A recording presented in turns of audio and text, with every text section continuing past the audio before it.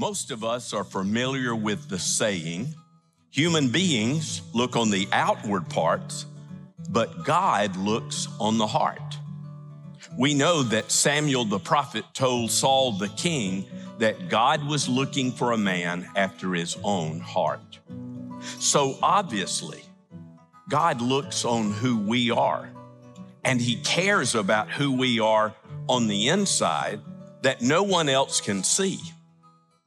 The question for our lives, for eternity, is this: do I have a heart that pleases God?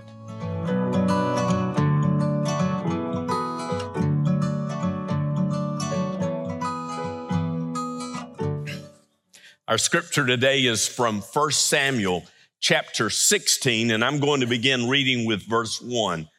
It's the story, the events that bring us up to the anointing of David, basically as a boy, as a young man, as king over Israel. It's going to be a long time before he becomes king, but this is the setting. This is the beginning.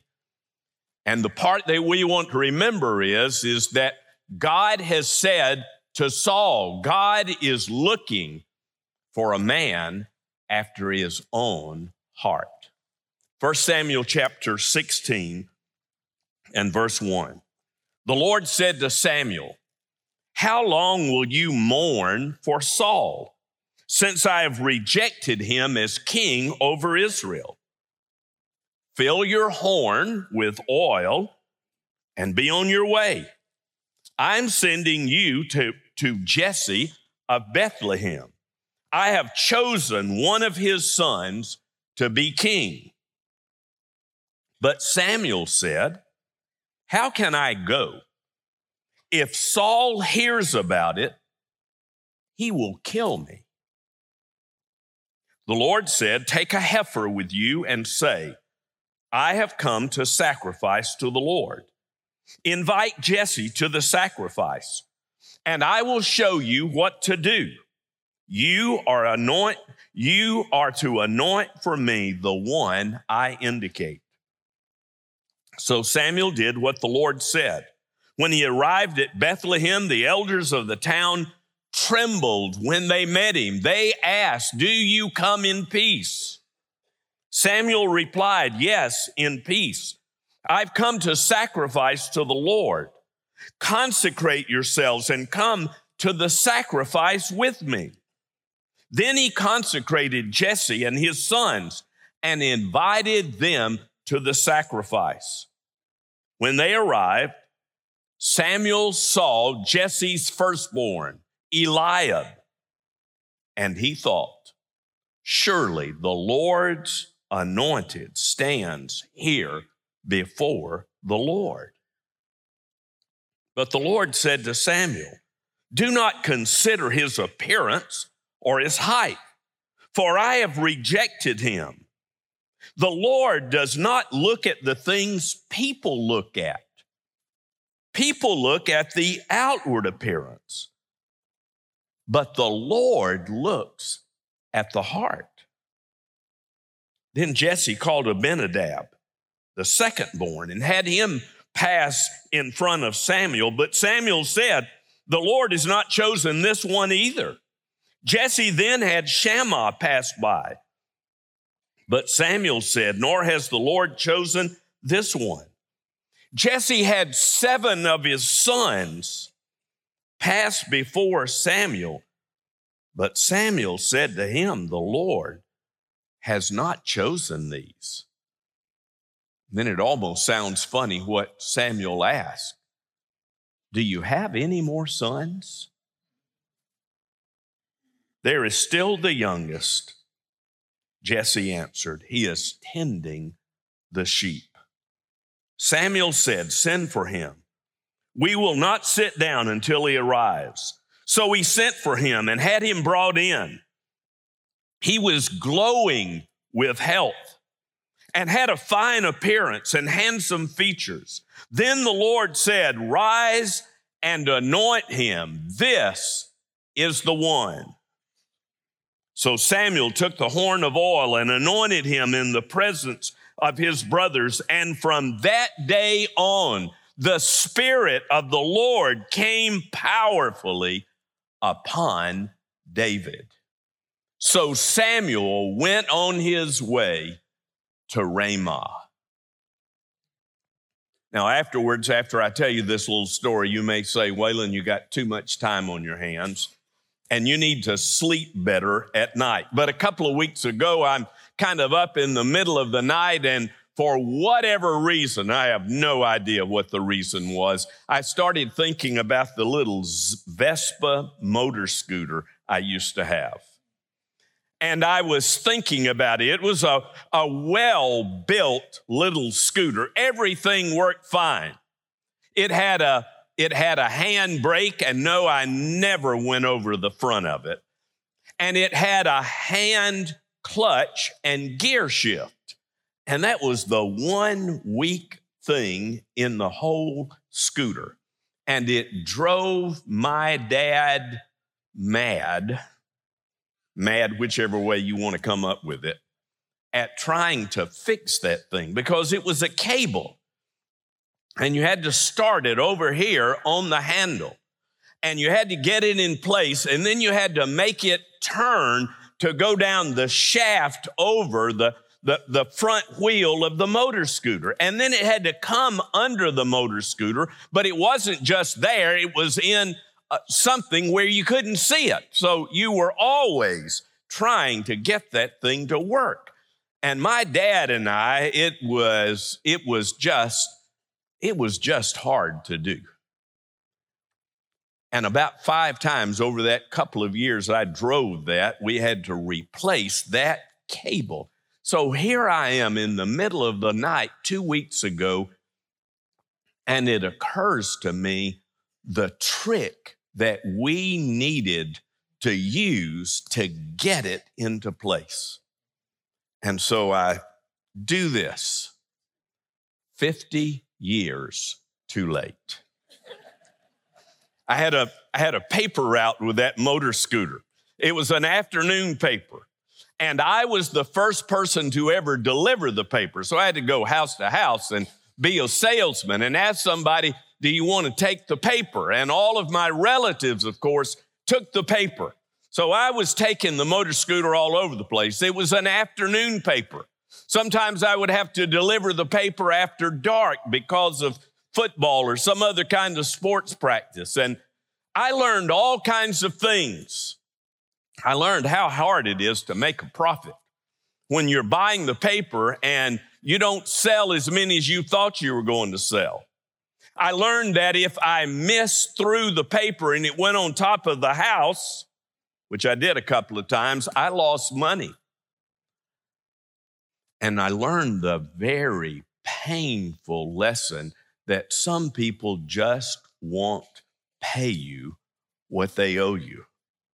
There was one man in town. I never go to Brantley now without going out of town and going down a sharp hill. It's about 30 feet or 40 feet straight, almost straight down. Kind of terrifying on a bicycle to go down that hill. And I never go by there without looking to the right, where there is now an empty lot, but there used to be a house of the man who never did pay me the money he owed me. I would go to him at the end of the week. I'm ready to collect. I don't have the money now. We weren't talking about much. But I'll pay you next week. And so the second week I went back, and same thing. And the third week and the fourth week. And all the time I'm delivering the paper. I could be a little dense, but he was an adult. I was a kid. He told me he was going to pay me, and I assumed that he was. After about a month of losing money, I decided not to deliver the paper. And by that time, I'm telling my dad about it, and here's what my dad said. I know you want to believe him. And I know you are trying to be obedient and kind. He said, but I've known this man all of my life, and you might as well move on because he's not going to pay you. So a little lesson learned. And I'm thinking about this in regard to David and to Samuel, because Samuel had it in his mind how everything was going to take place. And he was obedient to God. He went to Bethlehem. He went to the household of Jesse. He said to Jesse, we're going to have a sacrifice and a feast. And I want you to come and I want you to bring your sons. And Samuel had it in his mind how it was going to work. He was going to anoint the firstborn, because we know that the preponderance of leaders come from firstborn children. And the firstborn was brought before Samuel. And Samuel just knew this is the one. We don't know what he looked like. Samuel tells us that he was tall, that he was good looking. You and I probably see somebody who is 6'2", and we see broad shoulders, and we see youth and power and strength.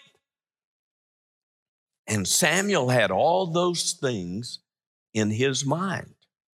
This has to be the one. But God taught him and you and me a powerful lesson, an unbelievable lesson, a lesson that we need to remember almost every day of our lives. People look on the outward appearance and we make judgments, we make decisions, we look at folks and we size them up based on something that we see outwardly. But people look on the outward appearance, but God looks on the heart. The word heart in Hebrew is one of those words that is used repeatedly. Over and over again, we read it. Sometimes it refers to the mind, because after all, we know a verse as a man thinks in his heart, that's who he is. And sometimes it describes the will, and I always have to use a gesture when I use this. It describes that determination that we have, that decision-making that we make. This is the way. I will walk in it. That's on my heart to do this, and I'm going to carry it out. And sometimes it describes the emotions. And the Bible talks about the emotions that are in the abdomen or in the chest. You've no doubt gone through hard things in life and you felt it deep within you. And sometimes the heart describes that. But the way the heart is often described and is found in this passage of Scripture simply describes the entirety of who you are. People look on the heart. People look on the outward appearance, but not the Lord. The Lord looks on who we are on the inside. And my question for myself, and I hope you will make the question for yourself, is, do I have a heart that pleases God? And what does that heart look like? We saw it with Saul the king negatively last week. Today I want to show you David and Samuel in a positive manner that describes what it means to have a heart that pleases God. And by the way, we're going to see at the end of the sermon that a heart that pleases God is also a heart that pleases us. That a heart that pleases God is also a heart that brings blessing and encouragement and strength to us.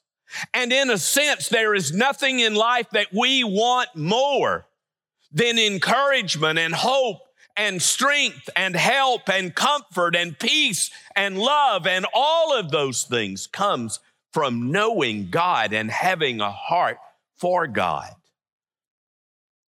Do I have a heart that pleases God? The heart that pleases God is a heart that listens to the voice of God. Through the years, I've taken this passage in Scripture and almost thought that Samuel was wrong and disobedient by looking to Eliab, to Abinadab, to Shammah. We don't know the other four sons of Jesse's name. But I've often thought that Samuel made a mistake. No, Samuel was just being Samuel. Samuel was just being a human being. Samuel was just being like you and me. He was just going on what he knew and what he had. But the great thing that Samuel did was he listened to God. Samuel didn't determine, I know what I want to do and I'm going to do it. Samuel listened to God. A heart that pleases God is a heart that listens. It's a heart that lets God speak. It's a heart that lets God show us the way. Now, in the Old Testament, there were a number of ways that God spoke to his people. He spoke through prophets, and Samuel is called a prophet, by the way. He spoke through Samuel. He spoke sometimes through priests. He spoke through Moses and Joshua. He spoke through the law. He spoke through messengers and angels. In Leviticus, the Urim and the Thummim are given. We don't know exactly what they were. We know that they fit into the breastplate and to the ephod, the covering that a priest wore. And that if they wanted to have an answer that was either yes or no, they would use the Urim and the Thummim. Some people think they were two rocks that were colored different colors on each side. And if two of them came up one color, the answer was yes. And two came up the other color, the answer was no. You could almost see that here in Samuel, because he had each of the sons come before him. It would have been easy to cast the lots before the one, and each one, it came up no. Except for the fact, and I think that's completely possible, and I think there are other times when it is very clear that Urim and Thummim was used to know the plan of God and the will of God, but I don't think so here. Because we go back to 1 Samuel chapter 1, and we know that Samuel has heard the voice of God and that God has spoken to him. We know that he was serving Eli the priest as a young boy, and the Lord called his name 3 times. And Samuel got up thinking it was Eli every time. Finally, Eli said, go lie down again, and if he calls you, it's the Lord speaking, and say, speak, Lord, your servant hears. And so we know that Samuel spoke the word of the Lord, and he heard the word of the Lord, and that he was willing to listen to the word of the Lord. Let me tell you 2 things that you have that Samuel didn't have. Samuel didn't even have the entirety of the Old Testament, and he certainly didn't have the entirety of Scripture. At best, all he had was the 5 books of the law. At best, probably, he didn't even have all of those. So he didn't have Scripture, and he didn't have the Holy Spirit. How is God going to speak to you? He's going to speak to you through his word. And you're going to learn the voice of God through his word. Not a literal voice, probably, but you're going to learn that God has spoken through his word and that this book is filled with his instructions, that these are all the things that matter to God, the positive things that we're to do, and all of the things that we're to shun in our lives. A heart for God means that we listen to his voice, that we obey his words, because he speaks and he guides and he leads us. A heart that pleases God is a heart that places God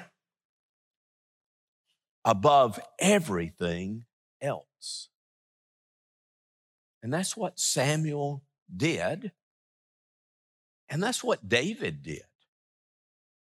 He placed God above everything else. He put God where God belongs, on the throne of the universe, on the throne of our lives, on the throne of our hearts, that we give everything to God, that we put him first.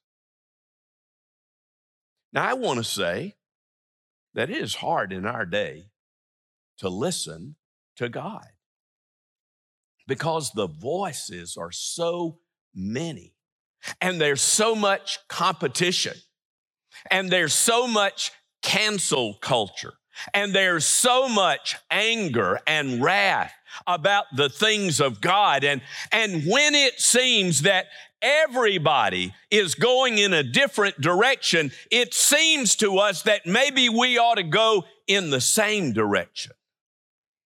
But that's not what Samuel did.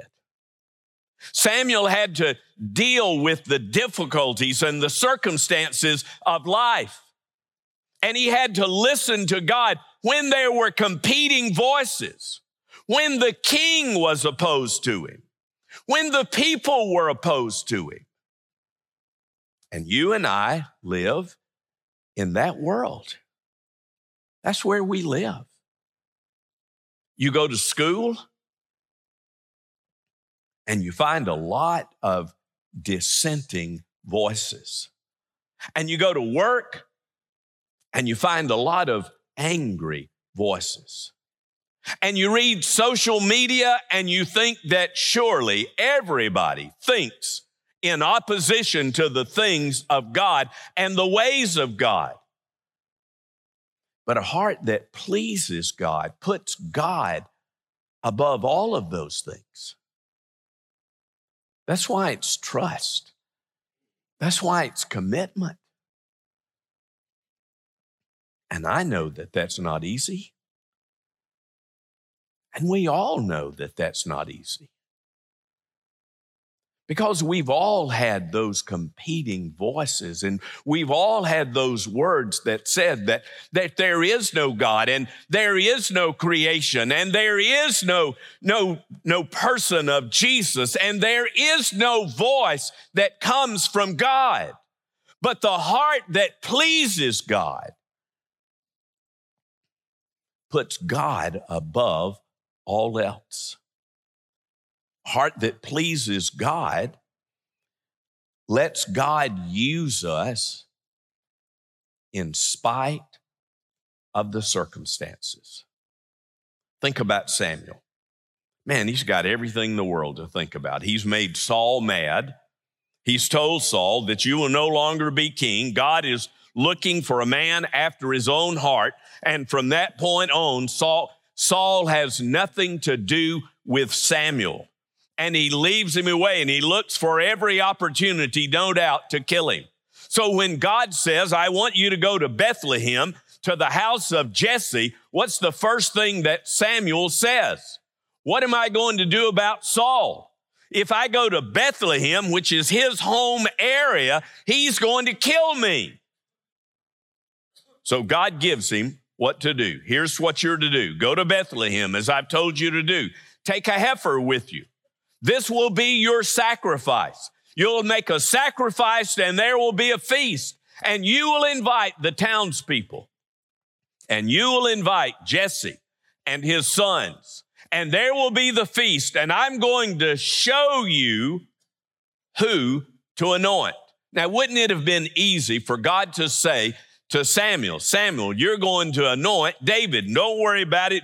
You're going to feel that you ought to anoint the firstborn, but you're going to anoint the lastborn. You're not going to anoint the one who looks like a king. You're going to anoint the one that looks like a kid. You're going to do it, but I'm going to tell you how to do it. But God doesn't tell him that.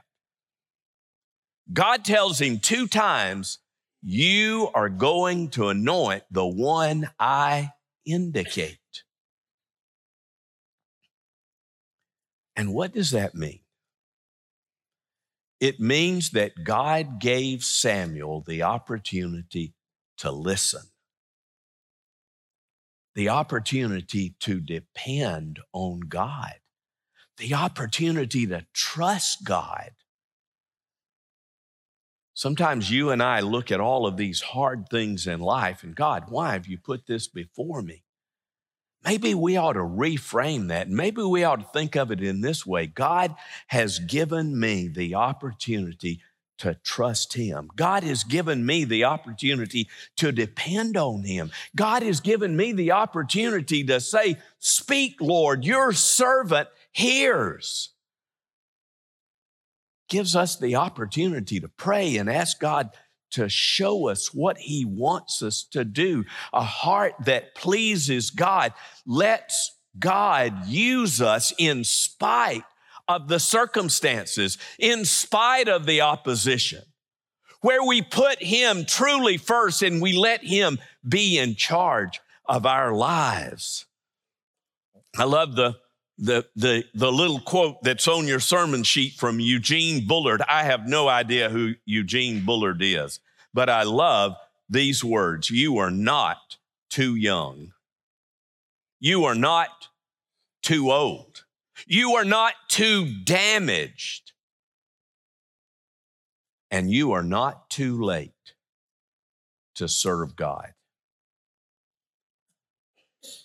Almost always, we're looking to be too young or too old or too damaged or too late. But that doesn't happen with God. It happens in the world, but it doesn't happen with God. And God uses us in spite of the circumstances. What is a heart that pleases God? It's a heart that does God's will in God's way.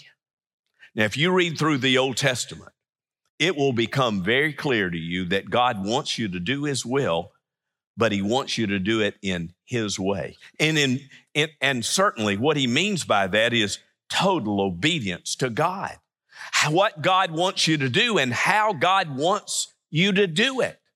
And that's what Samuel did. That's how Samuel followed. He did God's will in God's way. And he anointed a king that no one else would have anointed, that no one else would have thought about. But he was obeying God. And he did it in the way that God wanted him to do. And David, though a young man and not knowing much of anything, was a man after God's heart, following God's will and doing so in God's way. And I love these last words of verse 13. So Samuel took the horn of oil and anointed David in the presence of his brothers. And listen to these words. And from that day on, from that day forward, the Spirit of the Lord came powerfully upon David. Something we need to remember here.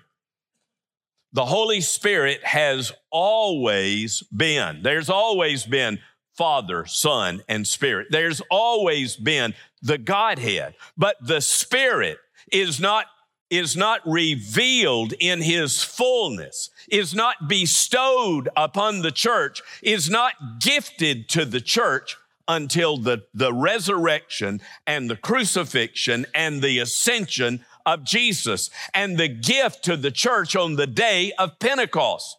But the Spirit of God has always been, and the Spirit of God is with us in the church and in our lives. But before that revelation, the Spirit was at work giving strength and power and blessing.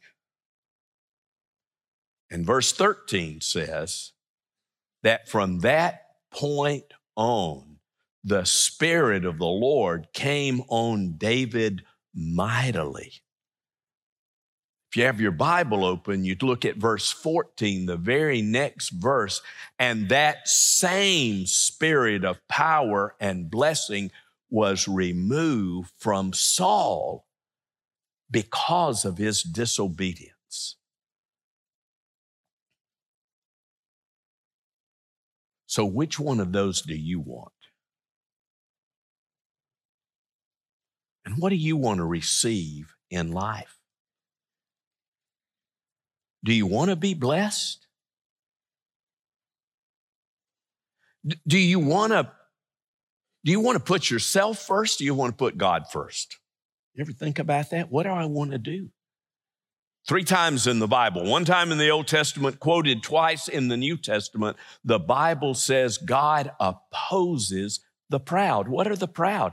The proud are those who put self above God. I'm the most important. Everything revolves around me. It's all about me. God opposes the proud, but He gives grace to the humble. I read a couple of weeks ago about the consumer never can remember the name, the CES. And what it means is the new technology. It's held every year in Las Vegas. And many of the things that we use today were revealed 5 or 8 or 10 years ago in Las Vegas. And so they're revealing all kinds of things 2 weeks ago. In conjunction of that, I saw a synopsis of a man who wrote a bestseller. And here's what he said: for the last 500 years, the Industrial Revolution and technology has given us a wealth in the world that would only be a fairy tale to people who lived 500 years ago. And what he said is, we have everything. We do. We have everything. And then he asked the question, but does that make us happy? And he gave a one-word answer. No.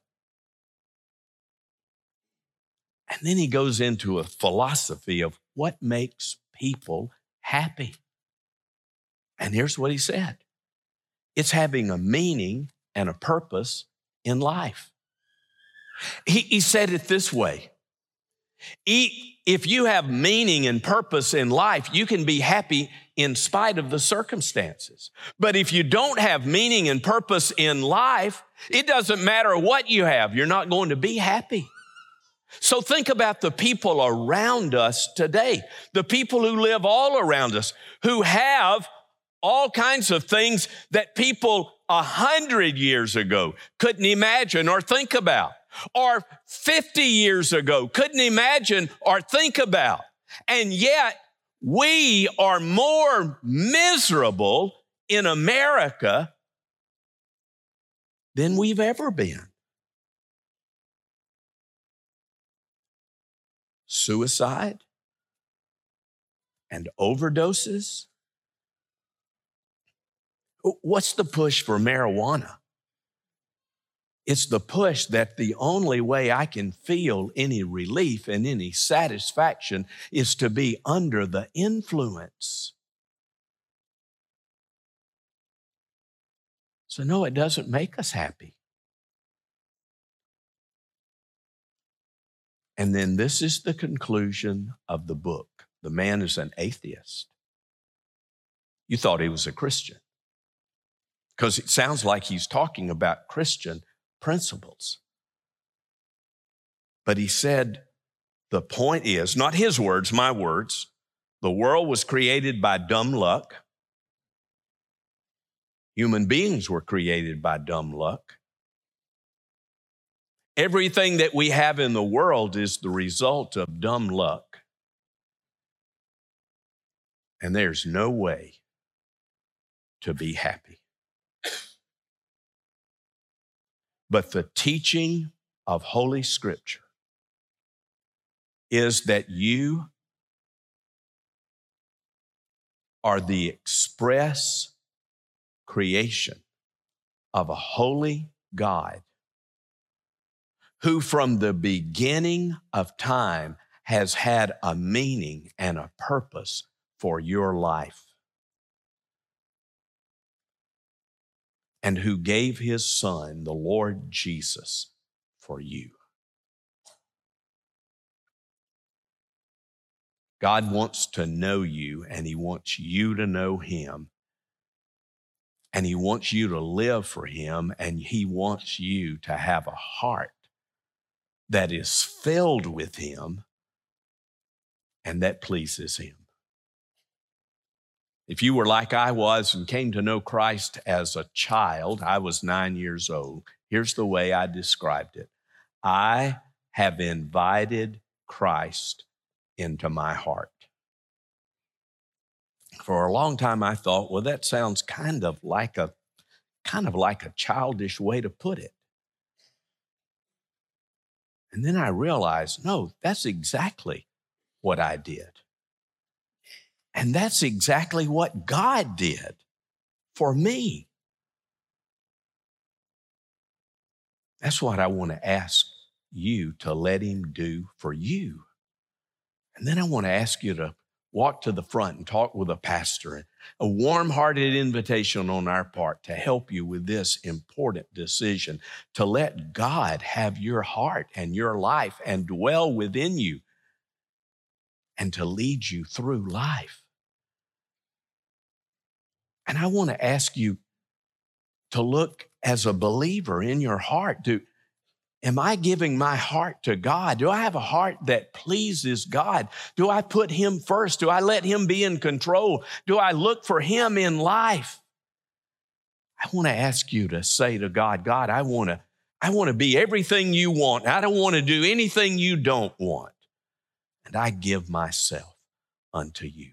Would you stand with me, please? I'm going to pray, and at the conclusion of my prayer, I'm going to ask you to come and make your decision for God. God, we thank you for loving us, for caring for us, for creating us, for not leaving us alone, for giving us meaning and purpose and hope. God, I want to pray now for those who don't yet know you, have not come to that definite point in their life in which they open their heart to you. I pray for those people today. I pray for those who need to get closer to you and to give themselves fully and completely. God, would you draw people to yourself? Would you lead them? We pray this in Jesus' name. Amen. Come now as we sing.